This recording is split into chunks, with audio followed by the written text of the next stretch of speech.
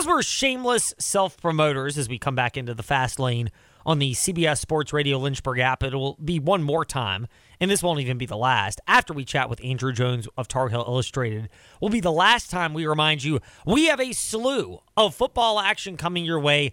Tonight, Jefferson Forest Cavalier football presented by TrostLaw.com. They host Brookville, 6:30 East Coast Wings and Grill tailgate show on the Virginia's Talk Station app, 100.9 FM, and VirginiaTalkRadioNetwork.com, or stream WIQO radio on your smart speaker. Then, triple headers tomorrow starting at 11:30 a.m. for Penn State at Ohio State, and Sunday starting at 12:30 a.m. for Atlanta and Tampa Bay, of College Football Saturday and NFL Sunday right here on CBS Sports Radio Lynchburg. Now, somebody who has a game, we actually heard them last week as we carried the North Carolina-Miami game. Tar Heels pulling away in that game and getting the victory. They are still undefeated on the regular season. So, of course, this is a convenient excuse and opportunity, I'll put the positive phrase into this, to connect with Andrew Jones of Tar Heel Illustrated, and we truly mean it when we say he is a friend of ours. Andrew, welcome back into the fast lane. North Carolina last week against Miami could have been a look-ahead spot. They started slow, but seemingly looking like a just legitimate, organized college football team that took care of business and is in the thick of the ACC race right now. Yeah, what they showed last week is I would say one of the main storylines of this team is they adjust well during the course of the game. They adjust very well. They have an older team. They have a lot of old guys on defense. And Gene Chizik, who last year was coaching after being out for 5 years, he eventually realized, he did some self-examination in January and realized some of the things that he had been married to previously wasn't going to work because offenses had changed too much. So he tweaked things, and I think the line of communication and trust between the staff and the kids is as strong as I've ever covered in college football. So with that, they make adjustments. They've got smart kids on defense. They've got athletic kids. They've got quite a few NFL guys over there. And what's happened is the scheme has gotten to a point where it allows their football ability to take over. It's a perfect marriage. They're not great defensively, but they're good. And with that offense, they don't need to be great. They just need to be good and opportunistic. And that's what they've been. They've forced 12 turnovers this year. They've been able to score a lot of the time after getting those turnovers. And they're getting off the field enough. They didn't get off the field last year. 3rd and 12 was a perfect situation for opponents. Now 3rd and 12 means that Kamen Rucker's or Des Evans are going to be breathing down a quarterback's throat coming after him. So this is a very different football team on defense. And it's one that I think gets better each week. Even though Miami scored 31 last week, and 2 of those touchdowns came in the last 6 minutes after Carolina had a 3-touchdown lead. And the game was kind of over. Before that, they had only given up 13 points in the second half of all their games against Power 5 teams combined. So they're bowling up in the second half, and even maybe second quarter, really, after they make adjustments from the first quarter, and they're very good afterward. I think that's the biggest story. It's not Drake May. It's not Tez Walker. It's the defense and their ability to adapt. You mentioned the defense. How has it gotten to this point where in the first handful of years, not just last year, but the first handful of years, that seemed to be a unit where there were a lot of 4- and 5-star talent, but not much in terms of 4- and 5-star production. What's changed attitude-wise about this defense? Well, I think a lot of it's the scheme. Kids didn't believe in Jay Bateman's scheme. He had come in from Army, and he had to play had to have a quirky scheme to work at Army because they don't have the kind of athletes you're going to have at a Power 5 school. It didn't work. He had this hybrid position that Des Evans played. Des Evans is 6'6", 260, and he had him covering running backs out of the backfield.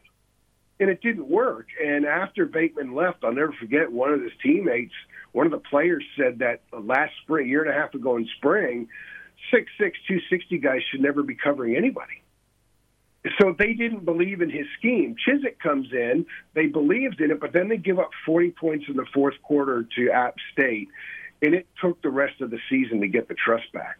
The kids believing in Gene and Gene believing in the kids fully. And I think Gene thought they could do it, but you needed that communication. I think the important piece here is Cedric Gray, the inside linebacker.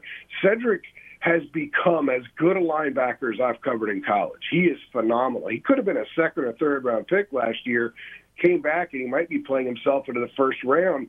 But what makes him so good isn't just that he's physically impressive.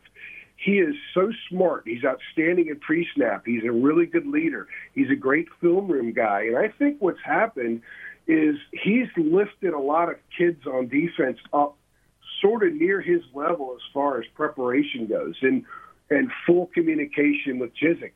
Chiswick said when he gets on the phone with Cedric, Chiswick's up in the box. When he gets on the phone with Cedric when they come off the field, he said it's like talking to another coach. So when you have the key fanny slapper on defense be that kind of guy, he's just elevating everybody. So they're thinking the sport in pre-snap better than they have before. And as you know, Ed, if you're good in pre-snap, when the ball snaps, you take the right first step. Because if you take the wrong first step and you're a 4 or 5-star kid, then suddenly you're no better athletically than a 3-star kid because you lose that split second. So they're able to take advantage of a lot of 3-star guys on defense, believe it or not. Up front, they're all 4 stars for the most part and 1-5.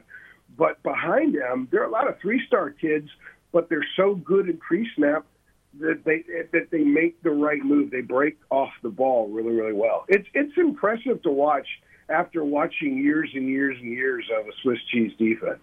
Yeah, it's a totally different defense. The attitude's been better, it looks like, at least from the outside and from the wisdom of Andrew Jones of TarHeelIllustrated.com, who's with us here in the Fast Lane. Andrew, pivoting from the defense over to the offense. They've been balanced. Drake May has been good, but has not been spectacular as many expected him to be to this point. What does that say about where this team actually can go as a unit, that they've got a defense that's more than upheld their end of the bargain, and they've got an offense with a lot of weapons, and ironically enough right now, it's the run game that has done a lot of the heavy lifting and a passing unit that everyone knows can be lethal when necessary? Well, Drake's about where he was this time last year with passing yards, but not with touchdowns. What's kind of interesting is he's had 5 passes, fairly long pass plays, that the Tar Heel who received the pass was stopped at the 1 or 2 yard line. Mac talks about that all the time. Drake should have more touchdown passes because of that, right? So then they just give it to Marion Hampton. He plows into the end zone and gets a rushing score. But you're right. They changed offensive coordinators. Phil Longo went to Wisconsin. They brought in Chip Lindsey, who is not just more run-oriented, because Phil would run the ball, but he's run between the tackles oriented. They have changed their mindset up front to be more of have more of a road grading attitude on the offensive line, and their effectiveness running between the tackles, the inside zone runs, has been really good. And that's where Omarion's strong, because Omarion's 235 pounds, and he's a punishing runner. So it's a good marriage there. And they haven't had to rely on Drake's arm to sustain drives. There have been a couple of drives that have been 10 or more plays where Drake's thrown the ball like twice. And he's fine with it because he's the one who adjusts a lot of the calls at the line of scrimmage. They don't run as much RPO stuff. They take care of that in pre-snap. And Drake will change a lot of calls to a run play, and he doesn't care because he just wants to win. And if he needs to throw, he's going to throw. And I think the passing game's going to get better, by the way. With Tez Walker there, he changes things tremendously. He changes things for everybody. So I do think you're going to see more and more production from Drake moving forward. And it's been a while since he's thrown an interception, too. That was sort of the early bugaboo, but he hadn't thrown one in 131 pass attempts. So I think you're going to see the passing game uptick a little bit more moving forward, but the run game's going to be there. The balance is key, because when they need to grind at somebody, they can. When they need to go wide or go downfield, they can now too. They weren't going downfield a whole lot early, but now that Walker's there, they can go downfield because he's a take the top off the defense guy, big time. And because he's out there, safeties are frozen. It helps the run game. It also helps other guys get one-on-one coverage. Someone like Nate McCollum, the kid that was at Georgia Tech last year, caught 60 passes at Georgia Tech with that mess of a quarterback situation. So you can only imagine what he can do at North Carolina with Drake throwing him the ball. Yeah, I mean, you've got a top 5 NFL draft pick coming up in April, tossing the ball. It can make things drastically different. Andrew, we've said this often in the fast lane, and full disclosure, Brett Freelander of SaturdayRoad.com agreed with me on this, so you might be treading into some hot water when we pose this for you. But we outlined in the last week and a half a couple of different scenarios for North Carolina that are best case. Tell us how reasonable these are to happen. Drake May wins the Heisman. Drake May leads North Carolina to an ACC championship and thus, as an undefeated team, a spot in the college football playoff. Wow.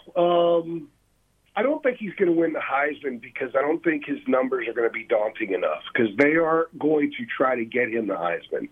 They're going to do what they need to do.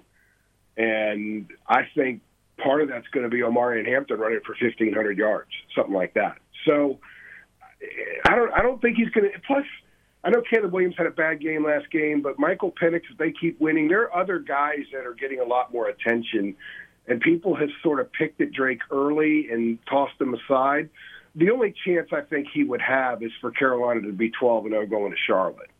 And if they're 12-0 and he is awesome against Duke, Clemson, and State to close the season, then he would have a shot. But I would say that's less likely than them going 12-0. I mean, I think that's very realistic. It's going to be tough against Duke because Duke is a legitimate defense, the most physical defense probably in the league. But then maybe the next most physical defense is Clemson. They got them the week after Duke. And then maybe the next most physical defense after that, State, they got them the week after. So they're going to get challenged those last 3 games for sure. They should be 9-0 when Duke comes to town in November. So I think 12-0 and maybe winning the ACC championship, the odds are better that happens than Drake wins the Heisman. But this is North Carolina football, and what I've seen is different. The vibe that I got in the off season when I would go over there and talk with some people was different. I had a very noteworthy person in the program say back in May, "Why can't we be this year's TCU?" And it made sense because they had the foundation to be really good. Although I never thought 12-0 was possible until I saw them play, until I saw them make adjustments, until I saw them not panic at all when stuff goes badly. They panicked like crazy last year, especially on defense. Not now. They just man up and make the adjustment, and then they're really good for 5 or 6 stretches. Pittsburgh had touchdown drives its first 2 possessions. Its last 10, it had 3 points. They held Minnesota to 40 yards their last 4 possessions and pulled away. So they do things like that, which North Carolina teams haven't done in the past. It's been a long time, probably since Mac was there before. So it's still North Carolina, Ed, and it's one of those deals that until they do it, it's hard to project that they will do it. You know what I mean? Yeah, I mean, I get it. It's something that they have not been able to do on the gridiron, which is play with focus and intensity when the games get more important down the stretch. We've spent about 13 minutes of our chat today with Andrew Jones of Tar Heel Illustrated trying to delay the inevitable, which is the opponent that North Carolina has this coming Saturday for that 6:30 kickoff from North Carolina, the Virginia Cavaliers. I'm opening up a can of worms, Andrew. What do you see when you prepare in your own study of TarHeelIllustrated.com's game previews? What do you see in the Virginia Cavaliers right now? Well, I think one thing that should give UVA fans a little bit of optimism is when they take the field Saturday, it will have been 3 weeks since they've tasted a loss because they beat William & Mary, then they had the open date. So they feel pretty good. They probably feel better about themselves now than they have all year, maybe except midway through fall camp. So they're going to be confident. They've made their decision at quarterback, so they know who's going to take the snaps, provided Musket doesn't get hurt. They've got some guys on the outside at receiver that you have to be aware of. And I know the defensive numbers aren't what they were a year ago, but I don't think they're terrible defensively. I think they're okay. So this is a game that and it's a rivalry game. It means something still when these two schools play each other. It's not like George Welsh versus Mac Brown in the 90s, but it still means something. And there's also the possible component, that North Carolina's maturity isn't what we think it is, and the Tar Heels aren't ready to go. And they have some breakdowns. Now, they have been poor at times in a couple of special teams units. They've had 2 punts blocked. They've allowed a kickoff return for a touchdown, some other long returns. So what I'm saying here is if Carolina's not ready to play and they're poor on offense, they don't make great adjustments on defense, and suddenly UVA blocks a punt, they get an easy score there, they run a kickoff back, suddenly this could be a very interesting game. As one of the Tar Heels told us the other day, I can't remember exactly who it was, but he said, this is college football. Anything can happen. Because Mac shows them every Sunday upsets. He shows them the score, shows them the box score. And he even shows them sometimes a team gets upset that has much better stats, but they have a lot of penalties and they have some key turnovers, and they lose the game that they're not supposed to lose. So apparently he showed them like 15 types of games that have occurred this season like that would measure up to UVA coming down here and getting a win. So he's trying to get them to understand that they have to be ready. And the other thing he did too, which we've written about and talked about down here, probably to the point where people don't want to hear about it anymore, is the poisonous cheese story, which maybe you've caught wind of. Oh, yeah. Yeah, very, very quickly. I don't want to use up all your time. Very, very quickly. In 2005, when Mac was at Texas, they were number 2 in the country, right behind Southern Cal. It was late in the year, and all the talk was Texas versus Southern Cal for the national title. That was before the playoff. So Bill Parcells, Texas is getting ready to play Texas A&M, who was 4-7. Texas is coming off a 66-14 win over Kansas. Back when Kansas was pretty good. Mark Mangino was the coach back at that time. So Parcells calls Mac on Monday and says, you're in trouble.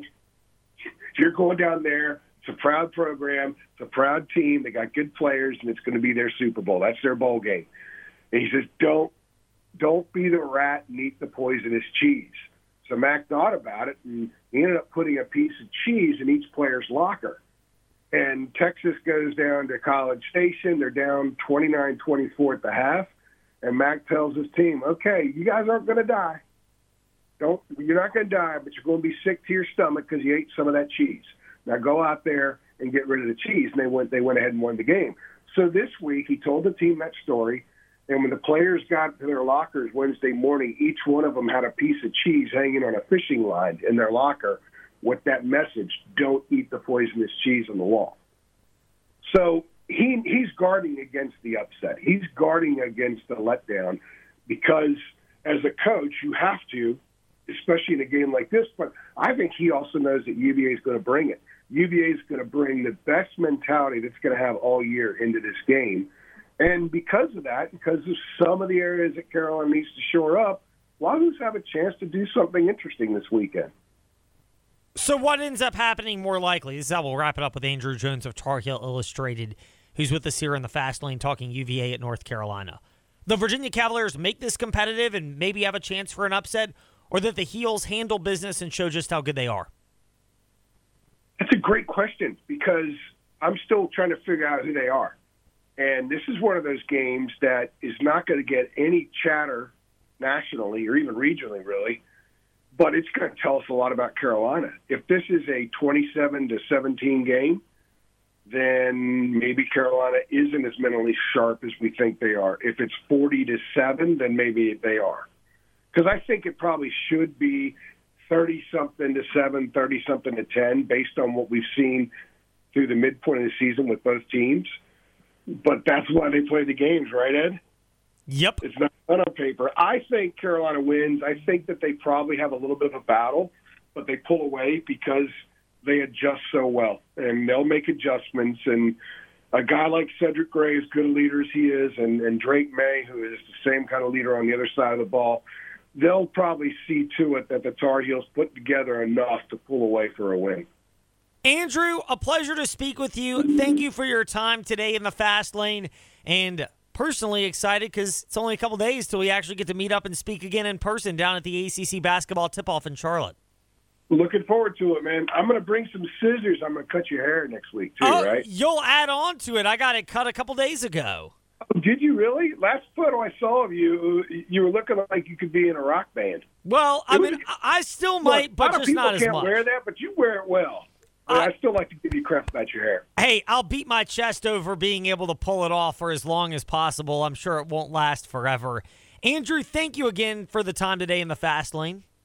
Absolutely. Always a pleasure talking with you. Indeed. Andrew Jones, Tar Heel Illustrated, with us in the Fast Lane. If you missed it, Fast Lane, Ed Lane, Facebook, Twitter, Instagram, wherever you listen to podcasts, because we're back Monday afternoon, 5 to 6.